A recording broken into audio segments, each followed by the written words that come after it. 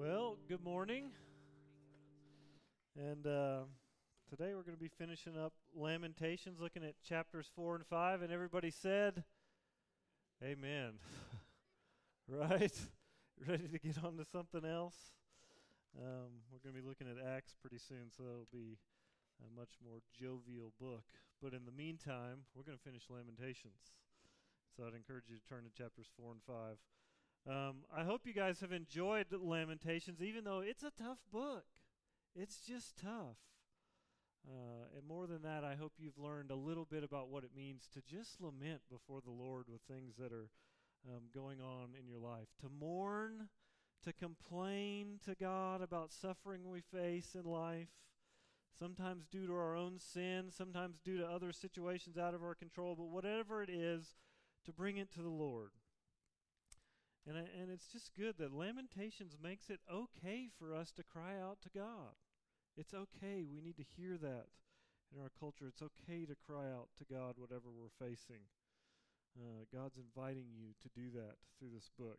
And so I hope you've taken some time over the last couple weeks. I know I have, to just lay on my face before the Lord and just lament, right?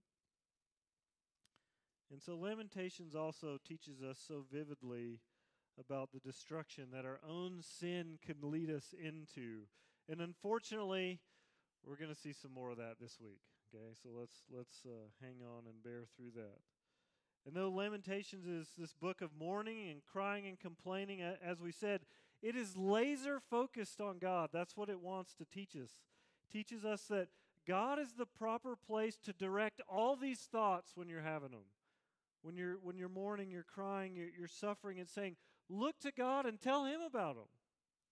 That's where they need to go. And so no matter what we have done, what sin we've fallen into, what tragedy has befallen us, Lamentations centers on that truth in 3:22 through 24 that says, the steadfast love of the Lord never ceases. His mercies never come to an end. They are new every morning. Great is your faithfulness. And in response we say, the Lord is my portion, says my soul. Therefore I will hope in Him. And that's what we want to do as believers in Jesus, is hope in Christ for salvation, cleansing from sin, and power to live out this life until He returns. And we are made perfect. But today we're going to jump back on that roller coaster of emotion and dip down into the pain of Jeremiah again. You know, several years ago I did a wedding at Knott's Berry Farms in California. Anybody been there? All right, woohoo! It's a great place. Part of the perk of the job was after the wedding we all got free passes to the park. So after the reception, me and my wife and all the guests ran out, changed our clothes in our car, and came back, and there weren't that many people there. It was on a random day of the week. And so we just started riding roller coaster after roller coaster after roller coaster, back to back to back. We rode all of them back to back, literally one line to the next. And we learned a few things when we did that. Number one, me and Amy got sick as a dog. We realized something's going on in my inner ear that just ain't what it used to be. And so we got really sick. In fact, we just laid in the car afterwards like, let's never do that again. We're done with roller coasters. But secondly, I remember the ride on one of the wooden roller coasters, and I forget the name. And it's fun and mellow. You're going over these big hills and these nice sweeping curves, and I'm like, oh, this is great. And there's some mildly frightening moments, and then it mellowed out. I'm like, oh, this must be over. I was very wrong. In fact, the most terrifying part of that roller coaster comes in the second half, where I was just like gripped the whole time. And I think much of the time our experience of our own emotions can be like that roller coaster, climbing the high hills, dipping down into the valleys, and then suddenly coming into those unpredictable and terrifying moments. And in fact, Lamentations, I want you to see, if you've been reading Lamentations, sometimes it can just feel a little crazy, right? It's all over the place. And I think yet it's mirroring much of what we experience on that emotional roller coaster.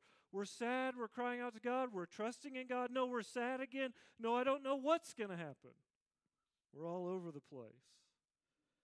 As Jeremiah has been going through his A to Z of pain over the fall of Jerusalem. He's found hope in God, and yet in chapter 3, and yet chapters 4 and 5, he's back in the pain.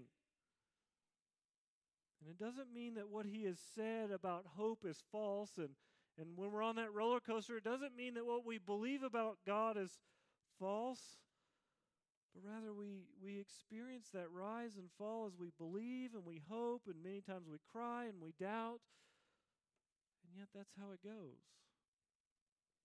In fact, chapter 5 feels like it's just an all-out desperation, crying out to God to do something, Lord. Look at all of this and do something.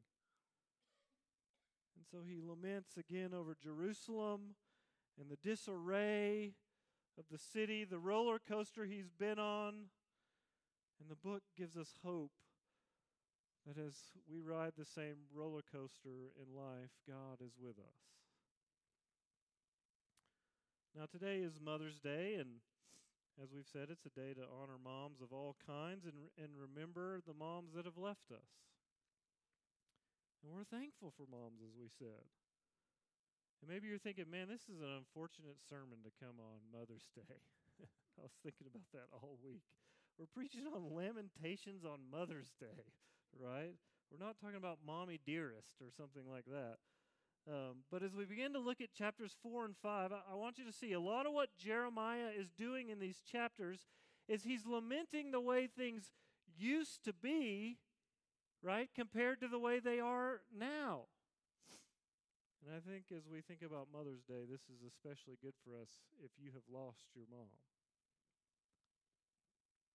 or if you have some kind of void or sadness for any reason on a day like Mother's Day.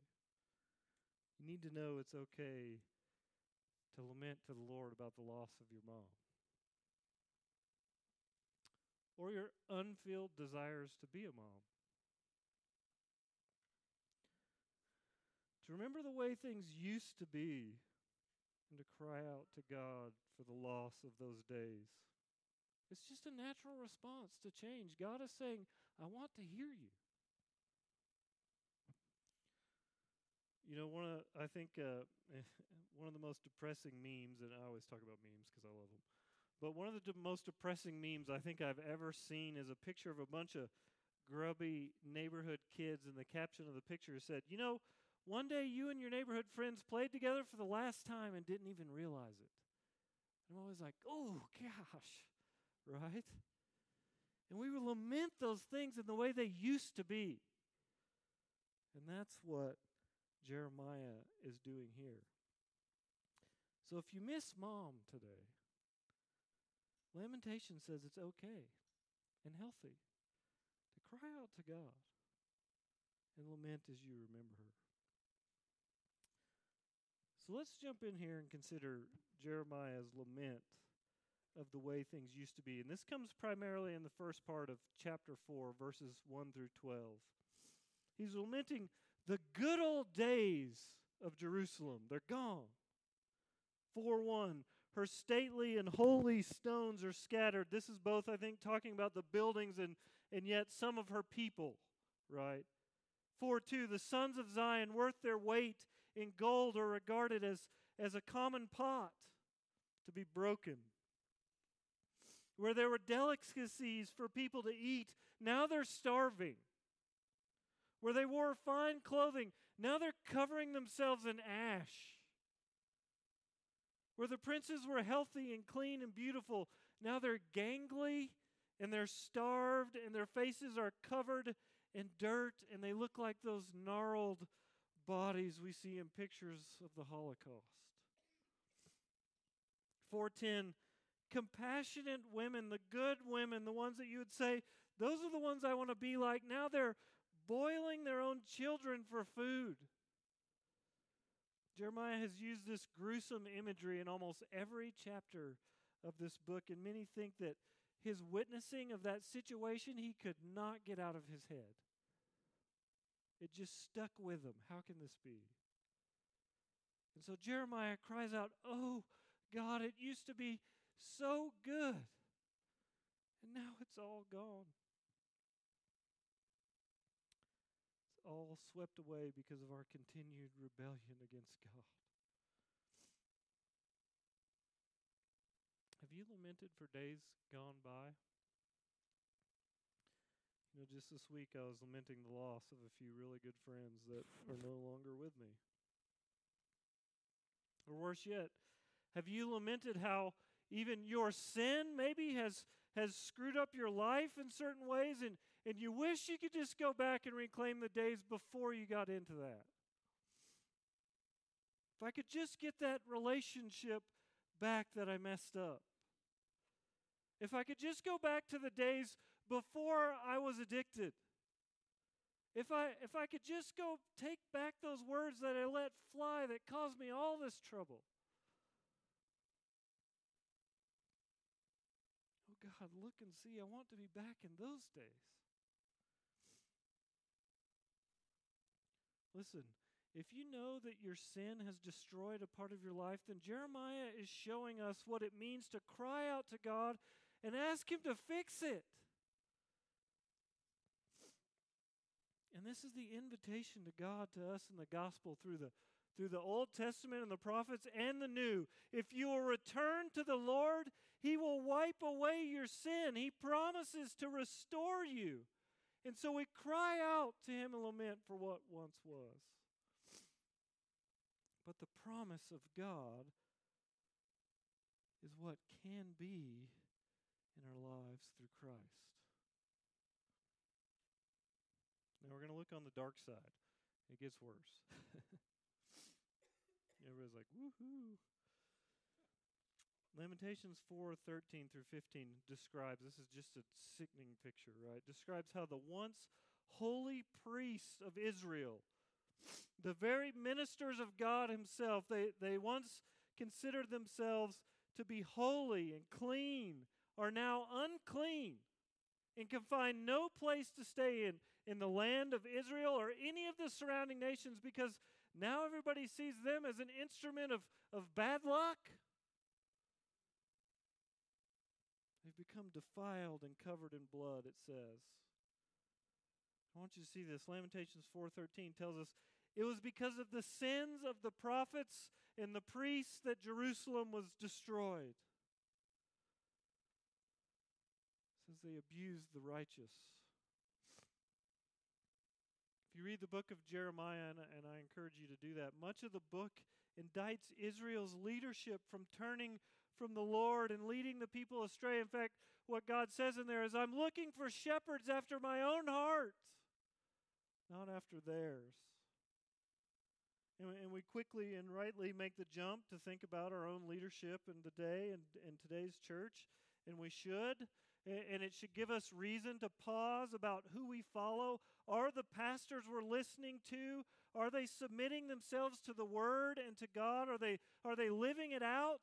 Are they God's shepherds, or are they out for their own ends?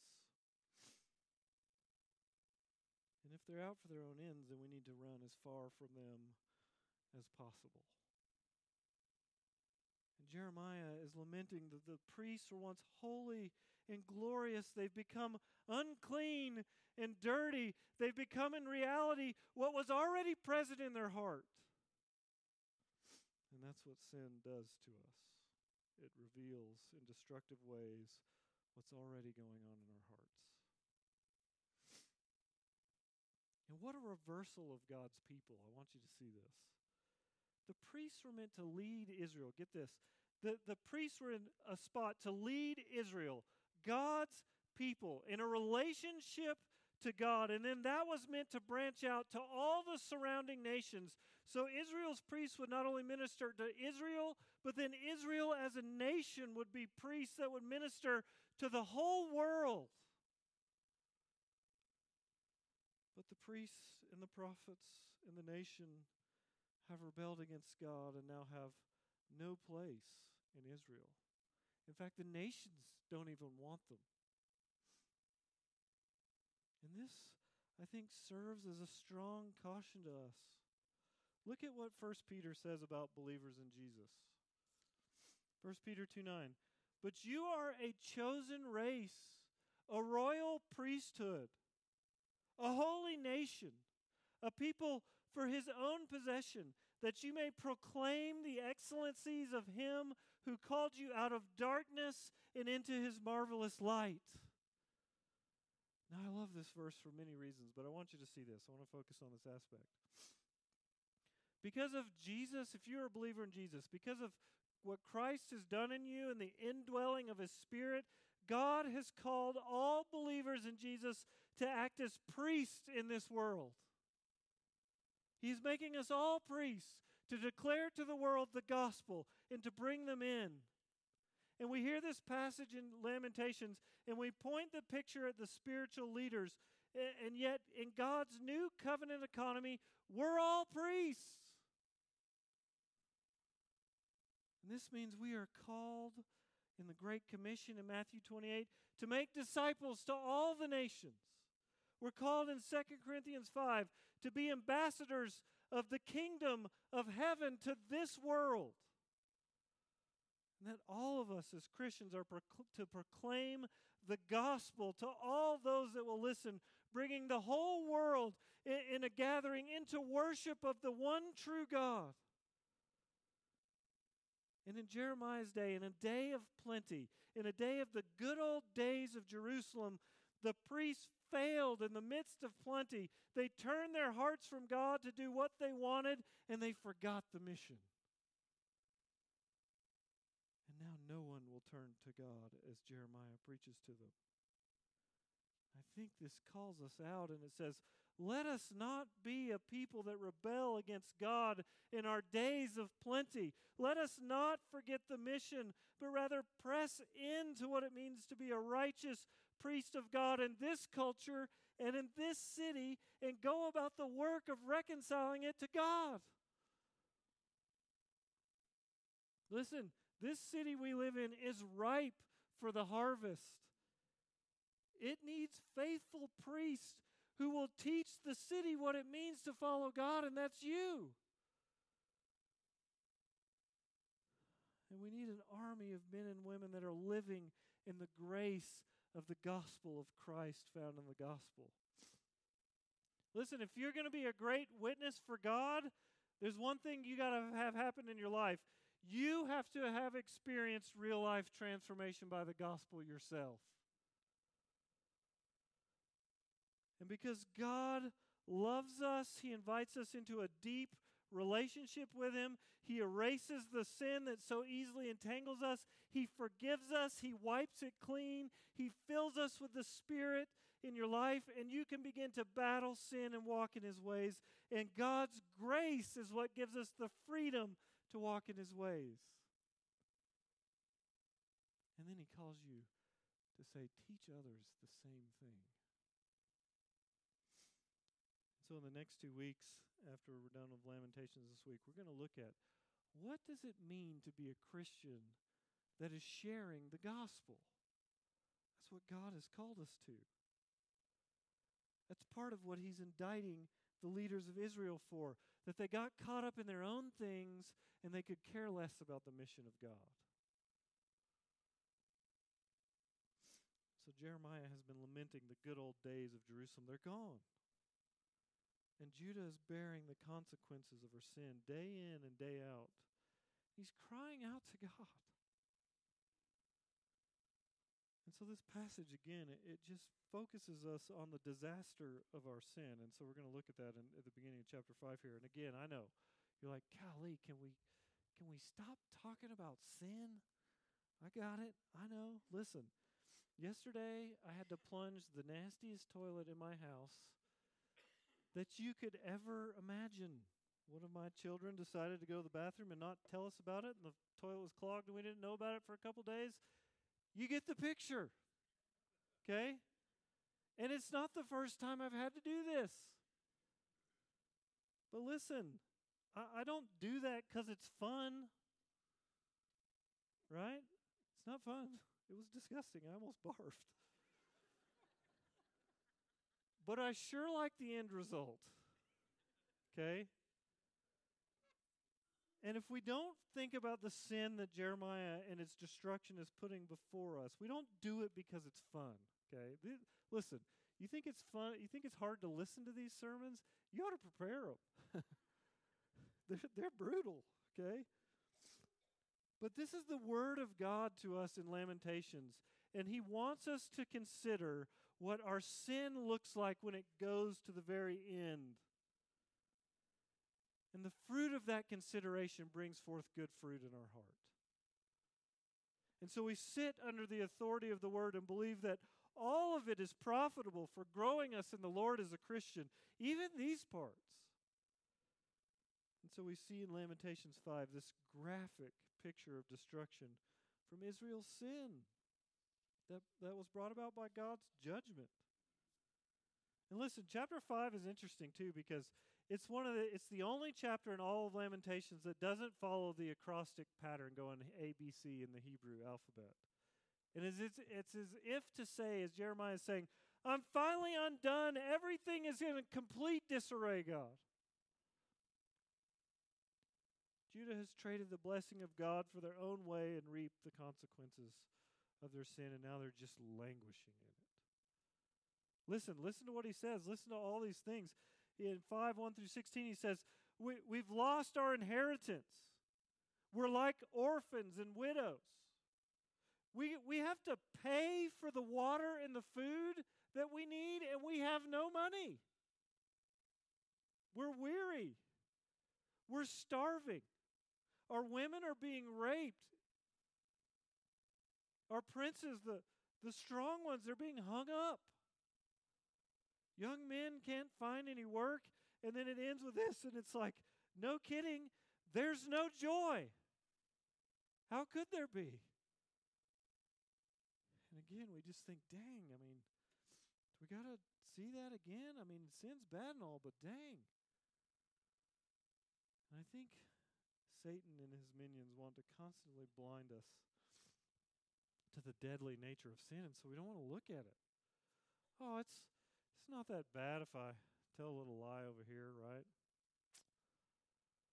No one will mind if I skim a little off the top here for myself. I deserve it. You know, I once heard this story of a guy that worked in a microprocessing computer plant, and there they work with gold, and there's gold dust that falls into the mats on the floor that the guys stand on. And so this guy thought, I'll just take those mats and I'll shake them off over here and take that gold dust home. Well, over the course of 10 years or so, the guy stole millions of dollars worth of gold from the gold dust. Okay?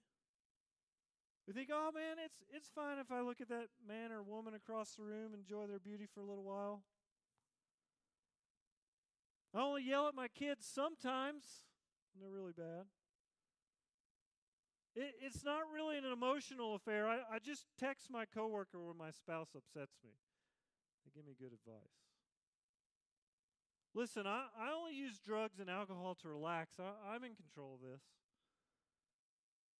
But all these little impulses of our heart that we want to, and they will carry us far and quickly away from the Lord until, like Jeremiah, we wake up sitting in the midst of our destruction and of our own making as we rebel against God.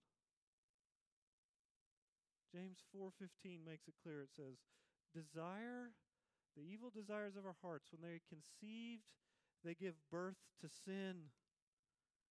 And sin, when it is fully grown, brings forth death. Happy Mother's Day, right? Listen, the gospel starts with the first point that we are dead and dying in our sin, and Jeremiah is recording for us in graphic nature the death that we will die in our sin. The gospel starts with this first point that we are dead and dying, that Jeremiah is recording, and then it says, but God. Romans 3:23, for we have all sinned and fall short of the glory of God. Romans 6:23, for the wages of sin is death. And yet Jeremiah shows us that the starting point of the gospel is to fall on his face before God and cry out in Lamentations 5:16, woe to us, for we have sinned, Lord. And then here is the good news.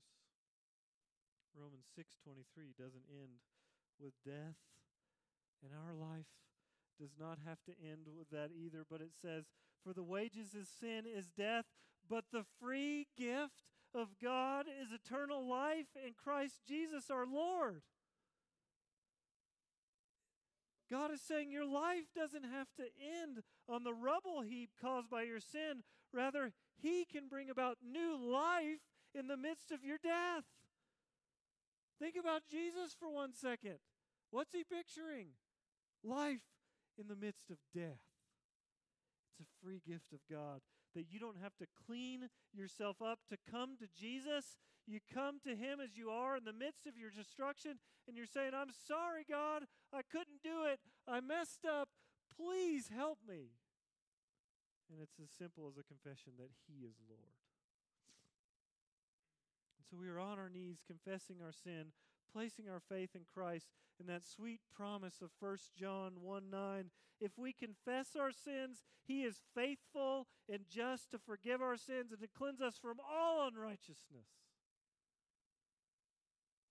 And so if you are sitting in the rubble heap, your life destroyed by the sin that you know you did, and Jeremiah says you cry out to God and you ask Him for forgiveness, there is hope.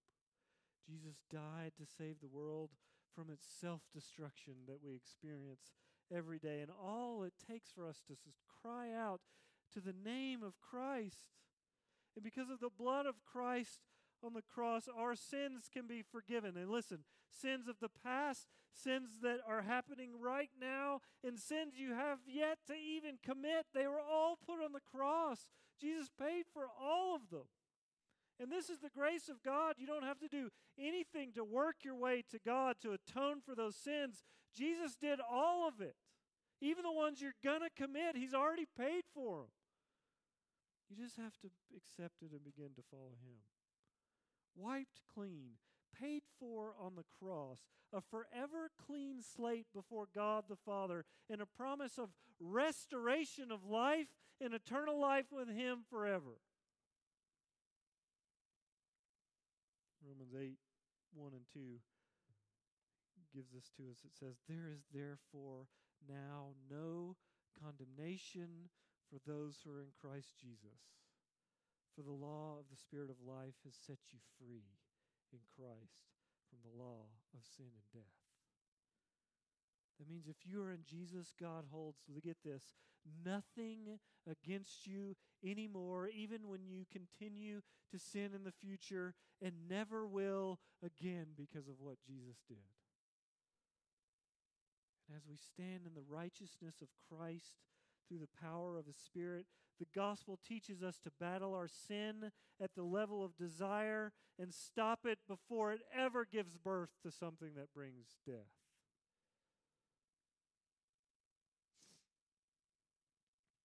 That is the good news of the gospel. I want to take a little detour here in Lamentations for a second, because I think Jeremiah tells us something about everybody else's sin too. And this is part of the book that's sometimes hard to deal with. And we can see this in a couple places.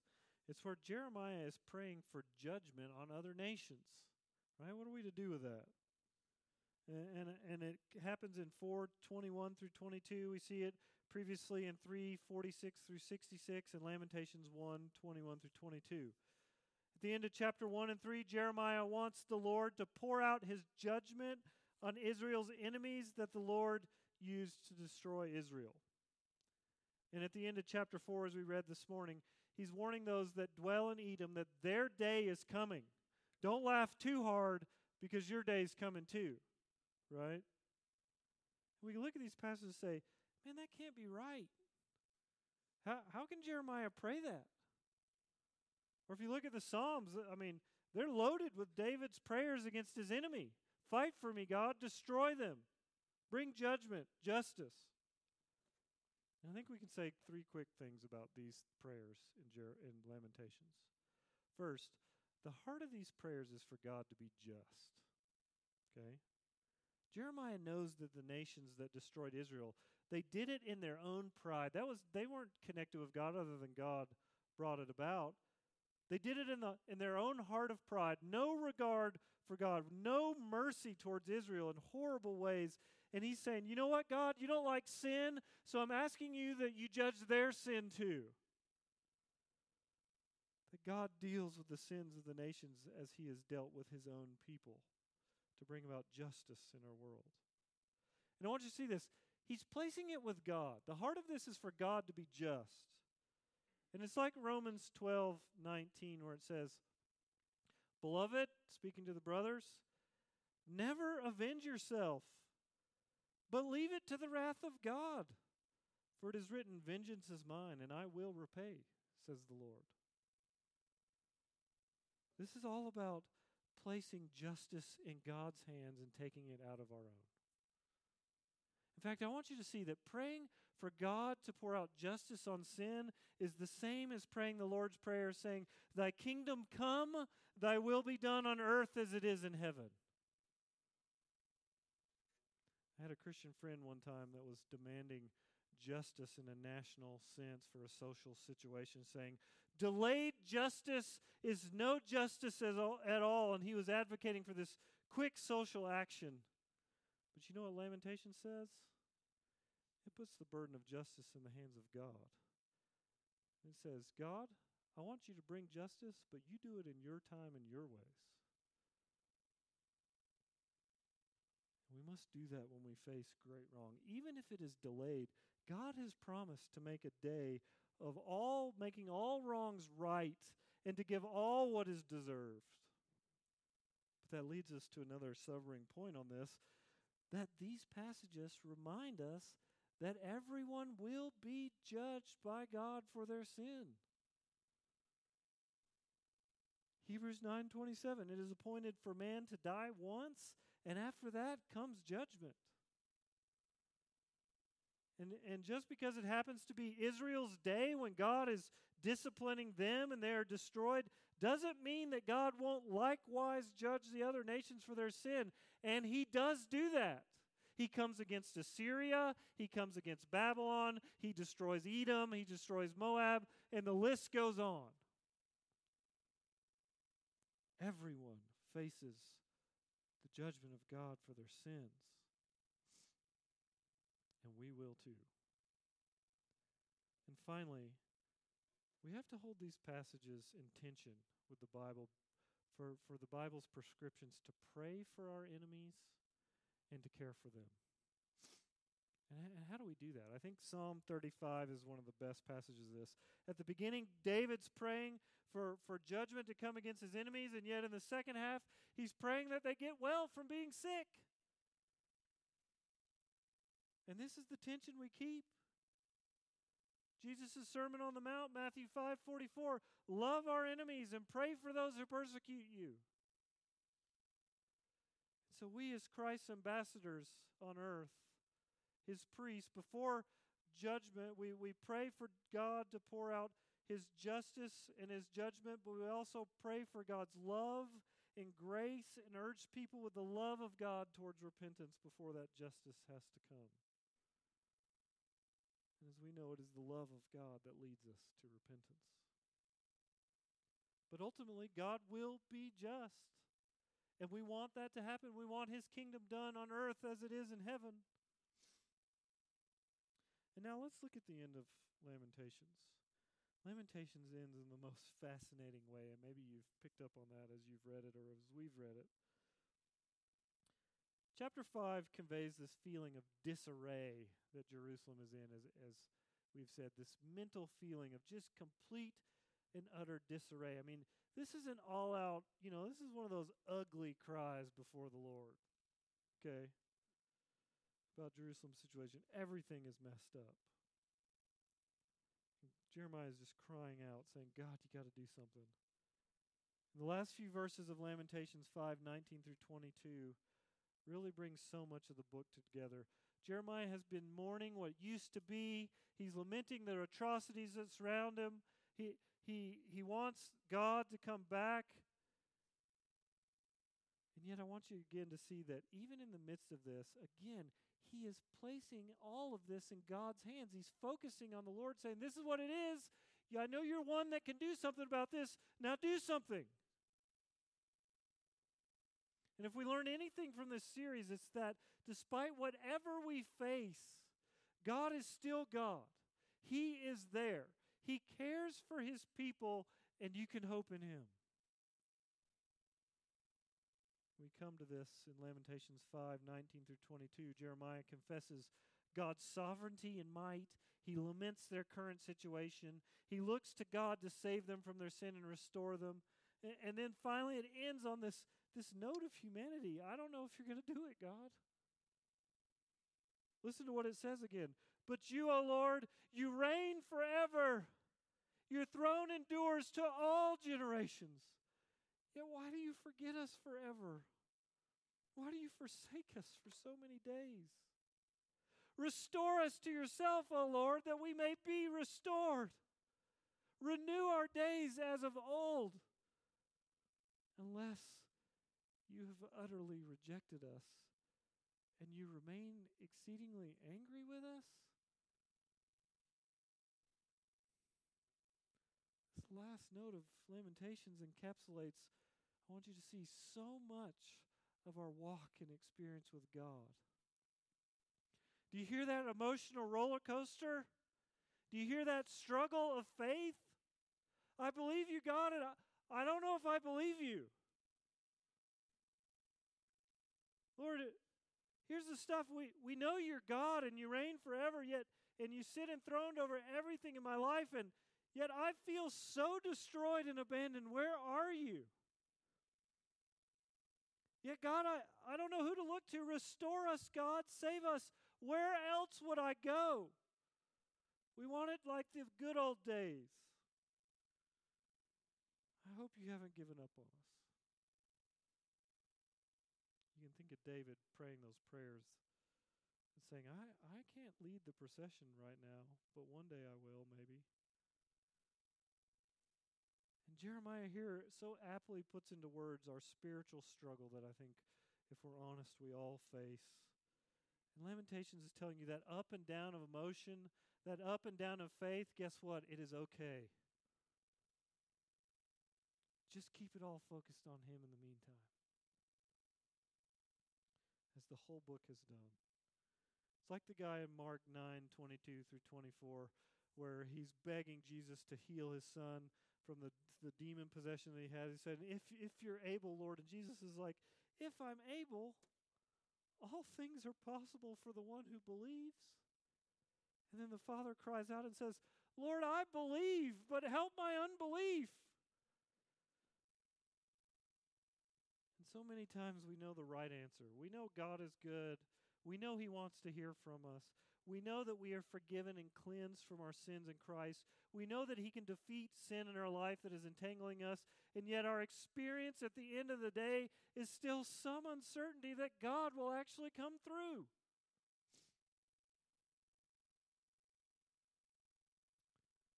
Sean, you can come on up. So this gets at the fundamental wrestle in our minds. Is God good? Will he do what he says he will? And yet I want you to see that the cross, the coming of Jesus and the cross says that he is. That in the midst of our sin, all the prophecies came true in Christ. That God came in love and he died on our behalf so we could be restored to him. This week in my own life, I had some tremendous doubts about God's own goodness towards me. And I was down in my hope in him, I would say. And a friend looked at me and said, you know what? That's just a lie. And I think that's right. And so I think this passage teaches us, even when it feels hopeless. You know, Kevin always hates this. Kevin will say, you know, there's good things, there's going to be this, that, and the other. And I always say, I hope so. And I think this is the attitude that Jeremiah is getting at. I hope it's true, Lord. I hope you're not just mean and angry. But the cross says he's not. In the case of Israel, as they sat in exile in Babylon and they cried out to the Lord, wondering, is he good? Will he leave us like this forever? Guys like Daniel were confessing their sins of the country. Men like Ezra sought the Lord and to know him in his scriptures, to teach the community what it means to follow the Lord, to continue to pray. And 70 years later, God came through. And God brought Israel back to the land and to Jerusalem. And the temple was rebuilt. And he was their God again. And in the midst of that, he was preparing the way for his best plan yet. For them to be the people that would receive him as Christ. So we can look at that and say, God will be faithful. God is good even when we're not sure. And he will be faithful in your life. If you're having trouble seeing the way forward, if you believe but feel unbelief creeping in, then keep crying out to the only God that can put disorder into order, and taste and see that he is really good. I want to have everyone stand here as we come to the end of Lamentations. Lamentations is about mourning. We mourn because of the suffering we face in life, many times because of our sin, but it has showed us to bring it all before God, that in Christ we can call out to God for mercy and find it.